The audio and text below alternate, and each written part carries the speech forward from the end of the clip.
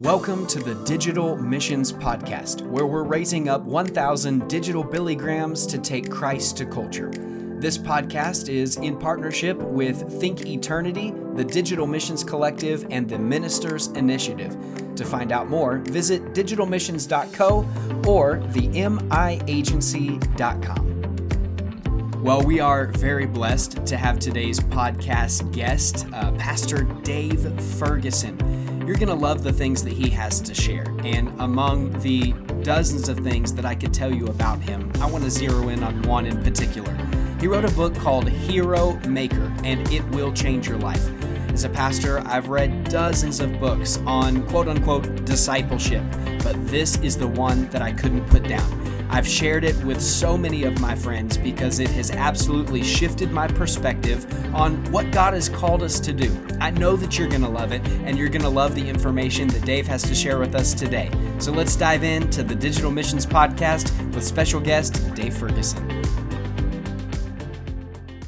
Hey everyone, welcome to the Digital Missions Podcast. I'm here with an incredible leader named Dave Ferguson. He has planted 2,700 churches. He is the co-leader of the largest church planting conference in the world, attended by 10,000 church planners and leaders, and sometimes more. It's growing. And he pastors a dynamic church near Chicago. I believe the main campus is in Naperville, Illinois, and has a dynamic story. He's a preacher's kid, which is near and dear to my heart. So we're so excited to have you on, Dave. Thanks for being here. Hey, thanks for having me on, John. You are pastoring an incredible church. Did I say that right? Naperville? It's close. Naperville, yeah, near Chicago. It's a west suburb of Chicago. Yes. Awesome. And you know what? Just so we're keeping it real here too. The 2,700 churches. I didn't actually plant 2,700, but we have a network that has 2,700 churches. Okay, we can change that up. All right. So you're pastoring a dynamic church in Naperville near Chicago, co-founder of the New Thing Network, Exponential. You're author of all these award-winning books. There's a lot of really great things, and I know that leaders hate to brag about themselves, but I'm going to ask you for just a second. Give us a little snapshot of all the things that you're excited about right now.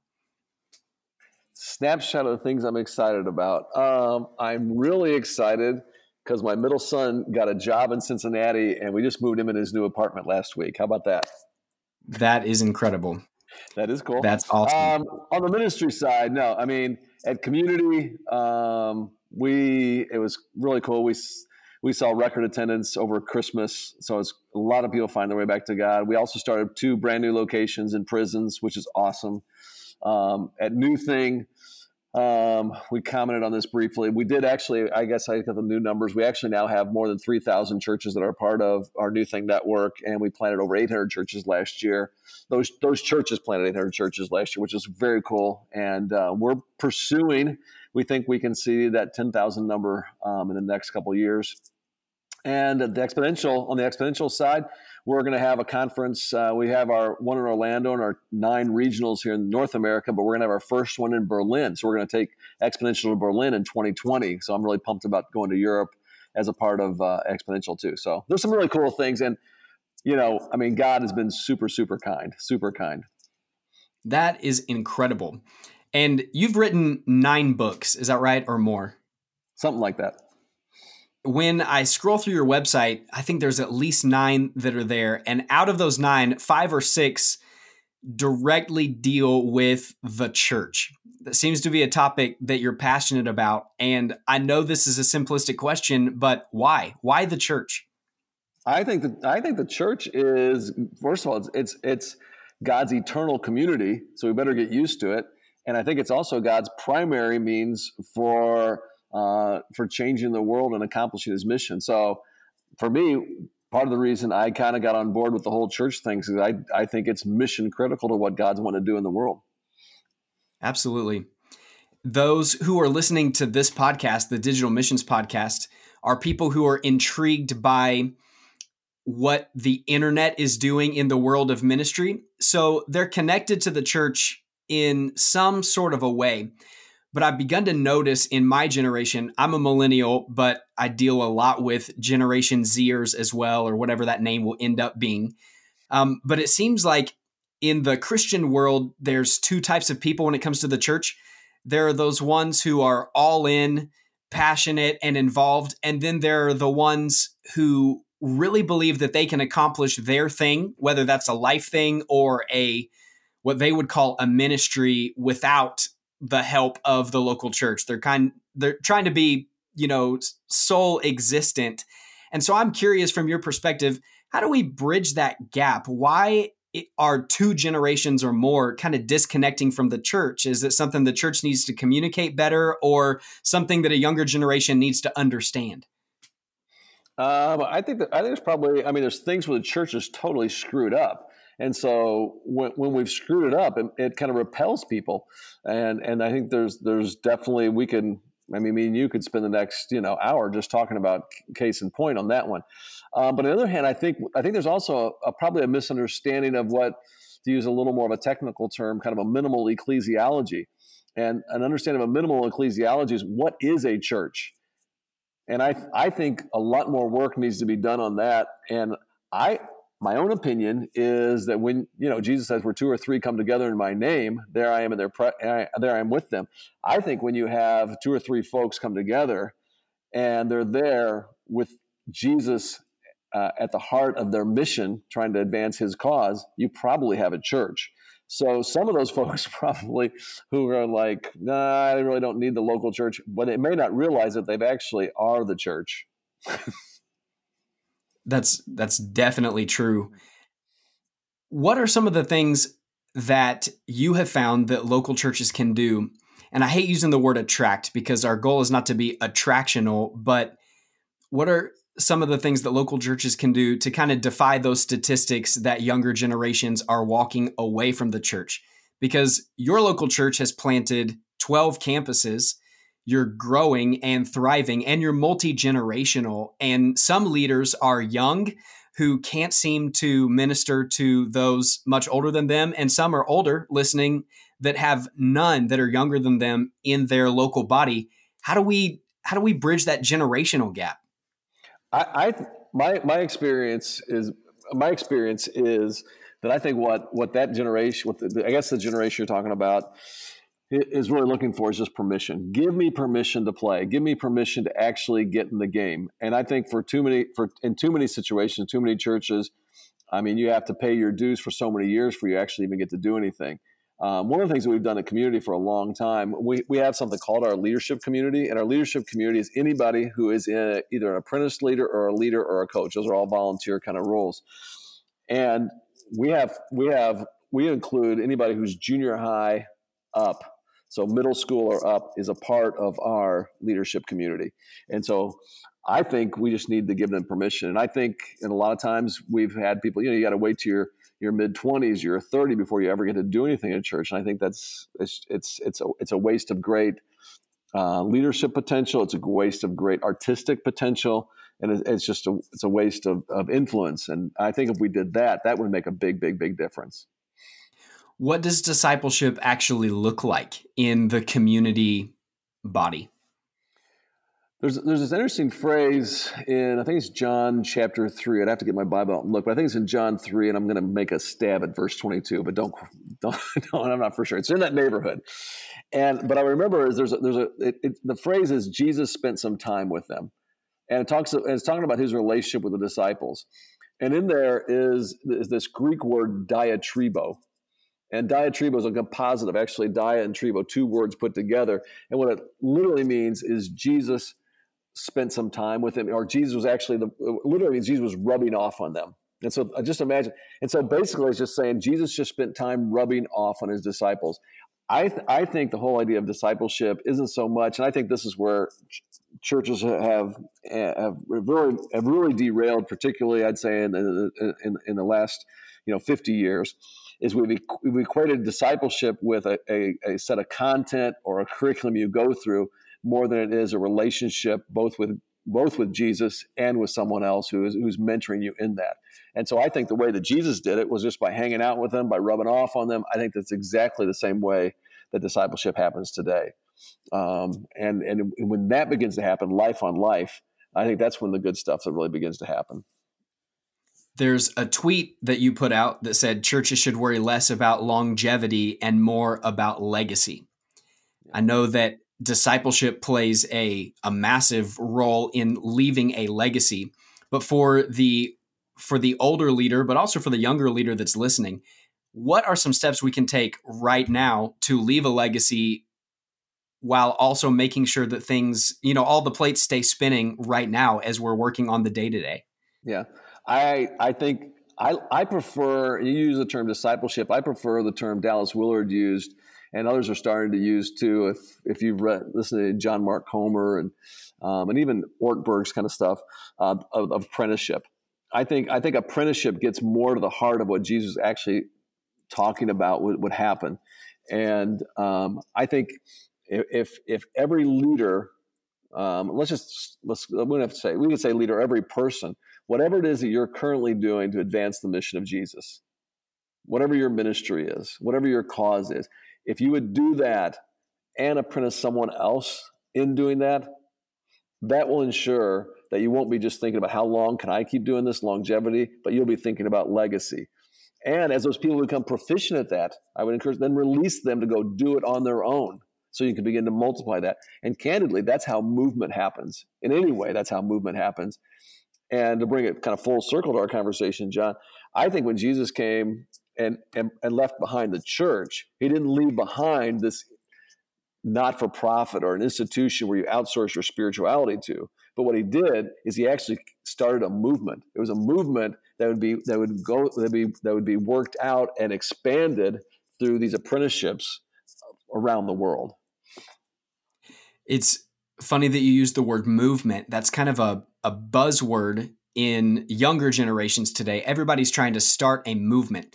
They're trying to, or they would call it trend. I want a trend. I want other people doing the same thing that I'm doing, or believing or talking about the same thing that I'm talking about. And I can see where this goes hand in hand with your book, Hero Maker, as far as that apprenticeship, which if you haven't picked up the book, Hero Maker, you've got to go get it. I just ordered a couple copies today for a couple friends of mine. You've got to read it.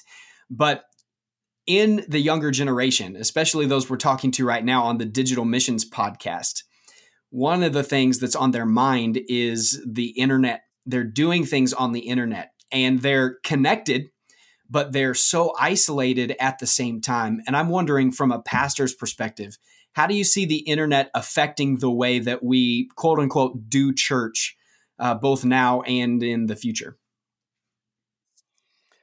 How do I see the internet affecting how we do church both now and in the future? I mean, in some ways, I think the dichotomy between online and not online, I think has now become a false dichotomy, and it's just it's life. This is how we do life, and I do think, though, what is still yet to come is I do think churches will be increasingly trying to create platforms where people can actually create a platform where, like, John, if you wanted to disciple somebody, they would give you the tools in that platform, but you would be able to build a relationship with the other person. So, like, if, let's say, I was someone who's just brand new to faith, or I'm just starting to kind of be interested in faith, churches would actually create platforms. So that's kind of, again, going back to Ephesians, they would be equipping you and also me, and they would give us the tools, but we would have the relationship. And that relationship might be face-to-face, in person, or it might be online.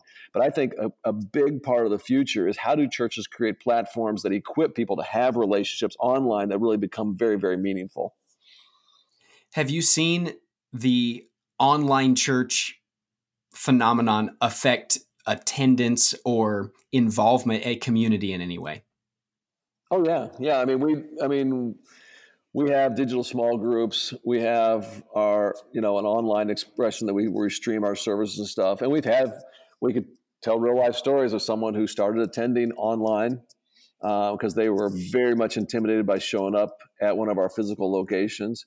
Eventually, they became so comfortable that they decided to show up at one of our locations. Not only did they only show up at our location, but they said yes to Jesus and were baptized. And then after they were baptized, they were like so taken by our mission of helping people find their way back to God.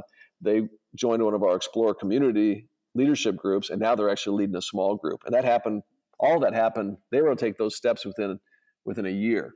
Now, I don't think that everyone has to kind of move from an online expression to a physical location to make it legitimate. Not at all. But that's just one story of someone's journey. And I mean, like even this weekend, we started 21 days of prayer and fasting.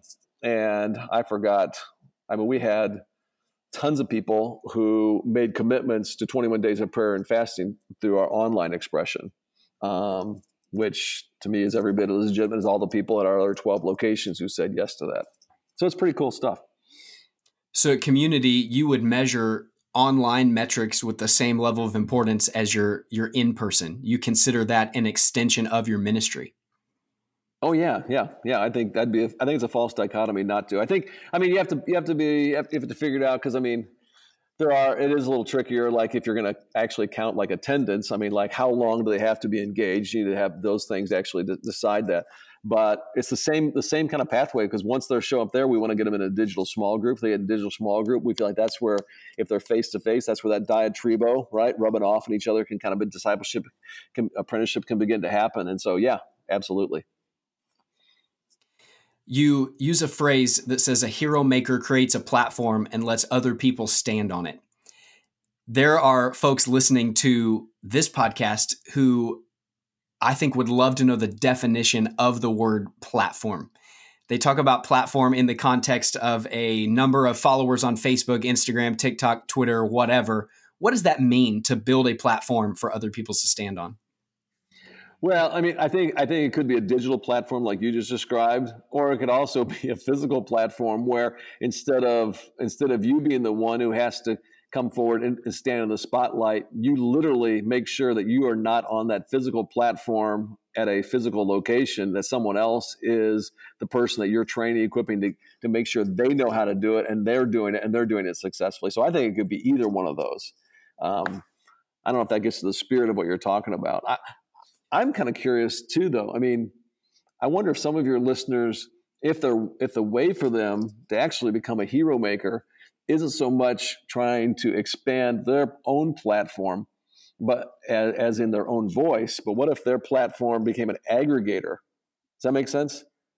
So it's because to me, it feels like the hero maker's mindset is, yeah, you may occasionally have important things to say that people need to hear, but maybe the most important thing you can do is you're aggregating other voices and giving them a platform to share those to the world. And here's my hunch, John. My hunch is if we did that digitally, we had that instead of making sure everybody heard my voice, but we were going, hey, I want people to hear voices that I think are important. I'm giving them a platform.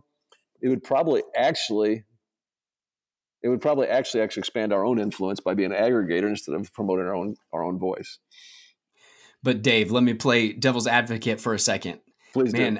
All these wonderful people are following me on insert social media platform here because they just really resonate with my particular personality. And if I started promoting other people and sharing other people's message, then they might start following them instead of me. And I just don't know. I mean, God wants to use my personality and my voice. Yeah, and they won't. They will follow other people, but they'll start following lots of other people, and they'll keep coming back to you because they trust you to send them to places that has great content. In fact, it's interesting. I mean, in some ways, what we've done with our Exponential conference, although it's not digital, I mean, Exponential, in the phrase we use, a little more old school, we consider ourselves the Chamber of Commerce for church planting. And basically, it's an aggregator is what we are. We are not a network, but what we do is we champion every other network. And I think you can apply this digitally too. And I'm sure every one of your listeners, they have great things to say, and they should say those things. But I also think if they took into account, what if instead of just making sure everybody heard my voice, but there were other important voices that I made sure got heard, I think it'd probably actually, it's kind of an old school sowing and reaping process. I think if you do that, I think what you sow that out, I think what you'd reap from that is even more influence. I think that's powerful. And that kind of gets to the root of something that has been on our heart lately. We've been talking about it with Matt Brown specifically, this idea of, I guess, what we're calling influencer culture. Everyone's striving to be what they call an influencer, social media influencer. A lot of people believing that they are an influencer. So I'm going to kind of ask you a two-part question in a second. And this is not to set you up or anything. This is just in a second. I'm going to ask you to give the forecast of the positives and the negatives of this digital age that is upon us. What you see, the pros and the cons of this influencer culture. But before we jump into the future, I'm wondering, because you deal with a lot of young leaders who are right up in the middle of the social media world, can you take the temperature of the influencer culture right now and tell us what's working and what's not? What do we need to keep doing? What do we need to just stop altogether? First of all, we got to put a huge disclaimer on this because I don't claim an expertise in this area. But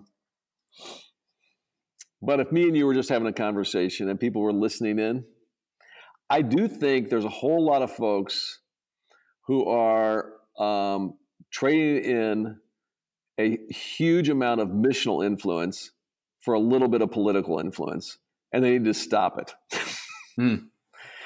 That's powerful. Okay? Come on. Because, I think if we really believe that if people were focused on Jesus and that's how to change the world, then I think we ought to keep that focus there and let our partisanship on the political stuff go. I think it is an illusion. I think it's an illusion that somehow if we say something, and you could pick either party, either extreme, if we somehow put something out on social media, it's like we've actually done something. No, you've not done anything. You've not really done anything. But you may have actually distracted from what your real core purpose is.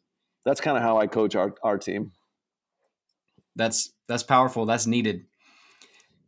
So what do you see coming in the future from the church planner side to just the missional Christ follower side? Where can we take this social media opportunity, and what are the pitfalls we need to avoid in the future? I think the things that are online and not online, things that are digital, I think that's going to become seamless. And I think that kind of conversation is going to eventually will go away, and it's going to be just like, okay, that's life. But that may take another generation before we get to that place. I do think one of the things, I already alluded to this, I do think, and there's people that I know that are really working hard on this. I think churches creating platforms that are actually, and I mean a digital platform this time, that'll actually equip so that we can have relationships with anybody around the world and helping them grow as Christ followers or grow into becoming a Christ follower. I think that is a huge part of the future. I don't know what else.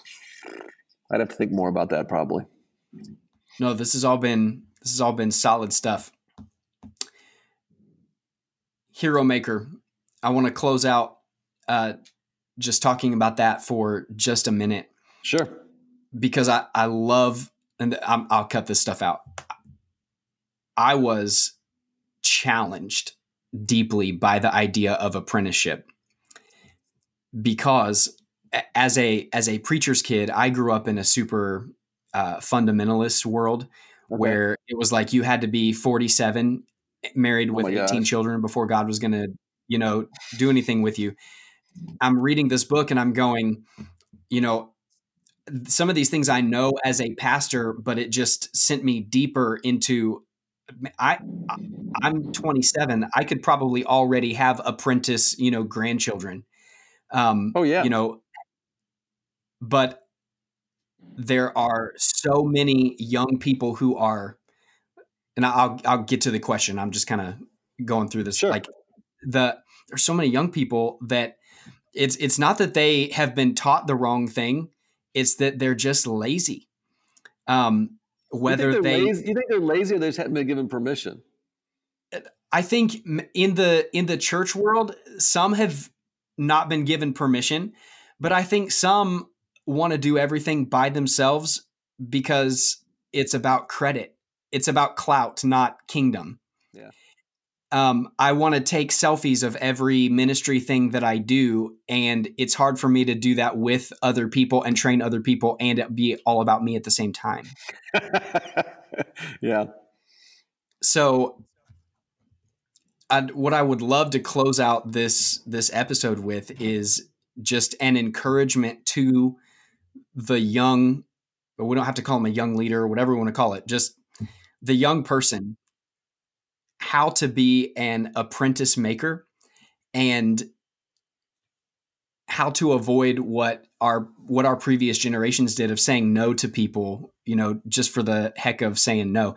People don't have to prove anything to you. Does that make sense? I think so. So, okay. I'm sorry. This is, I'm still learning how to do all this podcast. No, you're doing great. So this is fun. I'm not Carrie Newhoff, but I did enjoy listening to that episode. I'm getting my big green egg next week, so I'm working on it. There you go. All right. Dave, I was reading your book, Hero Maker, and what I would love to close out talking about is this idea of apprenticeship. Because as I was reading it, I was challenged deeply about the idea that I could already have at this point in my life apprentice grandchildren or great grandchildren by giving people permission to go do things. But that doesn't happen unless I train them and empower them and all the things that you talk about in that book. And so I would just love it if you would close us out by giving a word of encouragement to the young person on being a hero maker, how to be someone's hero and how to seek discipleship when they need it as well. Right. What comes to mind is a story. There's a guy named Chad who, and if you were hanging out with Chad, just to be honest, I mean, not that great looking, kind of a nerdy, kind of dweeb dude. But the thing that was cool about Chad, even when this is like when he was probably 13, he had this knack for like loving people. I mean, like he genuinely like loved people. And one of the things that we do at Community is, like I think I mentioned this to you, we allow everybody who is junior high age or up there they can be a part of our leadership if they're actually leading. So he wanted to start a small group. So he apprenticed with someone else and started a small group. He's like 13, starts a small group for middle school kids. From the time he was 13 to the time he went to college, he apprenticed and released, I don't know if I'll get the exact right number, it was like 8 or 9 leaders during that time. So this is not the person who is your charismatic, good-looking, charming person, okay? This is someone who's a pretty average dude. But his influence, okay, you're talking about being an influencer? His influence went from just himself to probably, if you think about, let's say there was 9 small groups, probably 100, 150 people that he influenced, not to mention the next generations of people because they were apprenticed and they went and apprenticed other people. And I'm telling you, for those of us who have the gift of leadership and we crave influence, that's a God-given gift. That's a God-given gift, and that craving is appropriate. But the way you have to direct that craving and that gift is by investing in other people. And by the way, when you do that, instead of trying to draw all attention to yourself, by investing in them and helping them become everything they are, you will actually gain more influence. It's one of those kind of upside down kingdom kind of things that happens that God teaches you over time. And when you want to have all the influence, you actually shrink your influence. It's kind of like, you've seen this before, and you can have your listeners right now. If they just make a closed fist, make a closed fist. If you listen to my voice, make a closed fist. And when you have that closed fist, I mean, there's only so much you can hang on to. But when you open it up, okay, open up your hands. If you're listening to me, open your hands. Then you're open to whatever God wants to pour into it, right? And when you open up yourself and invest in others, I mean, I'm telling you, and I could tell you a quick story too. I mean, for me, the first church we planted, I had to apprentice and release my youth pastor. I didn't really want him to go plant a church, to be honest with you, because I liked him being on my, what I'm saying, that on my staff, my team. But it was clear that God was using him. We sent him out to Colorado. I thought I was losing a youth pastor. I thought I was losing influence. What turned out, that was the first of what now is more than 2,700 churches that are a part of our New Thing network that are all planting churches. So I guess I encourage your listeners, trust me on this one. If you'll invest in others and release them to do whatever God meant for them to do, He will actually increase your influence. And that is the path to being an even greater influence and a better influence, candidly. At what point do you stop needing someone to apprentice you? At what point are you done being led or taught? Oh, I don't think you ever are. I mean, because essentially that's what Jesus is doing through the Holy Spirit.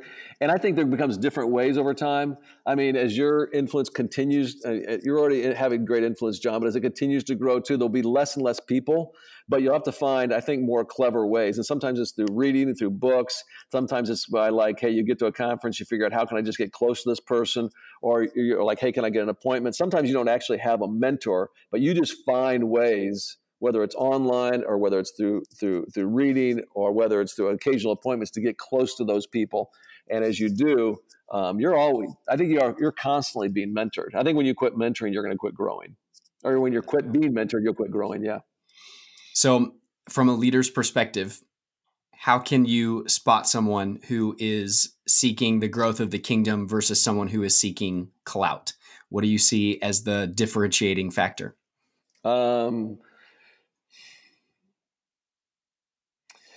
I think probably gratitude and maybe humility. I think people that are grateful and they see the influence that God's given them. They see, and I mean, if you have a certain size platform, you have a certain kind of influence, you have this many followers, whatever form it takes, and there really is a gratitude about that. There's a real understanding that, you know what? Yeah, I'm hustling, I'm working my butt off to make this happen. But at the same time, you know what? This is still better than I am, or it's still a gift. I think people who have that kind of mindset is what you're looking for. That's powerful. Well, Dave, thank you so much for being with us today and for teaching us a little bit about pursuing the great collaboration. I know you use that as a catchphrase on the Exponential website. Yep. And from the digital side to the in-person side, which, as you said, are increasingly becoming more just life, not two separate things, but just one massive thing. I believe that you have summarized that the key to growth and the key to kingdom is pursuing the great collaboration. So thank you so much for demonstrating that and writing about that. And if someone wants to learn more about all the amazing things that you are a part of, where would you have them go? They can go to my website at daveferguson.org, or they can just kind of follow me on, I'm on Twitter and Instagram, all the spaces at Dave Ferguson. Awesome. Well, thank you so much, Dave. I really appreciate it. Thanks, John. At Think Eternity and the Digital Missions Collective, we're raising up 1,000 digital Billy Grahams to take Christ to culture, and we want you to be a part. So to learn more, visit us online at digitalmissions.co. There you'll find resources not only for individuals, but for local churches as well. We've got great opportunities for churches to get plugged into digital missions.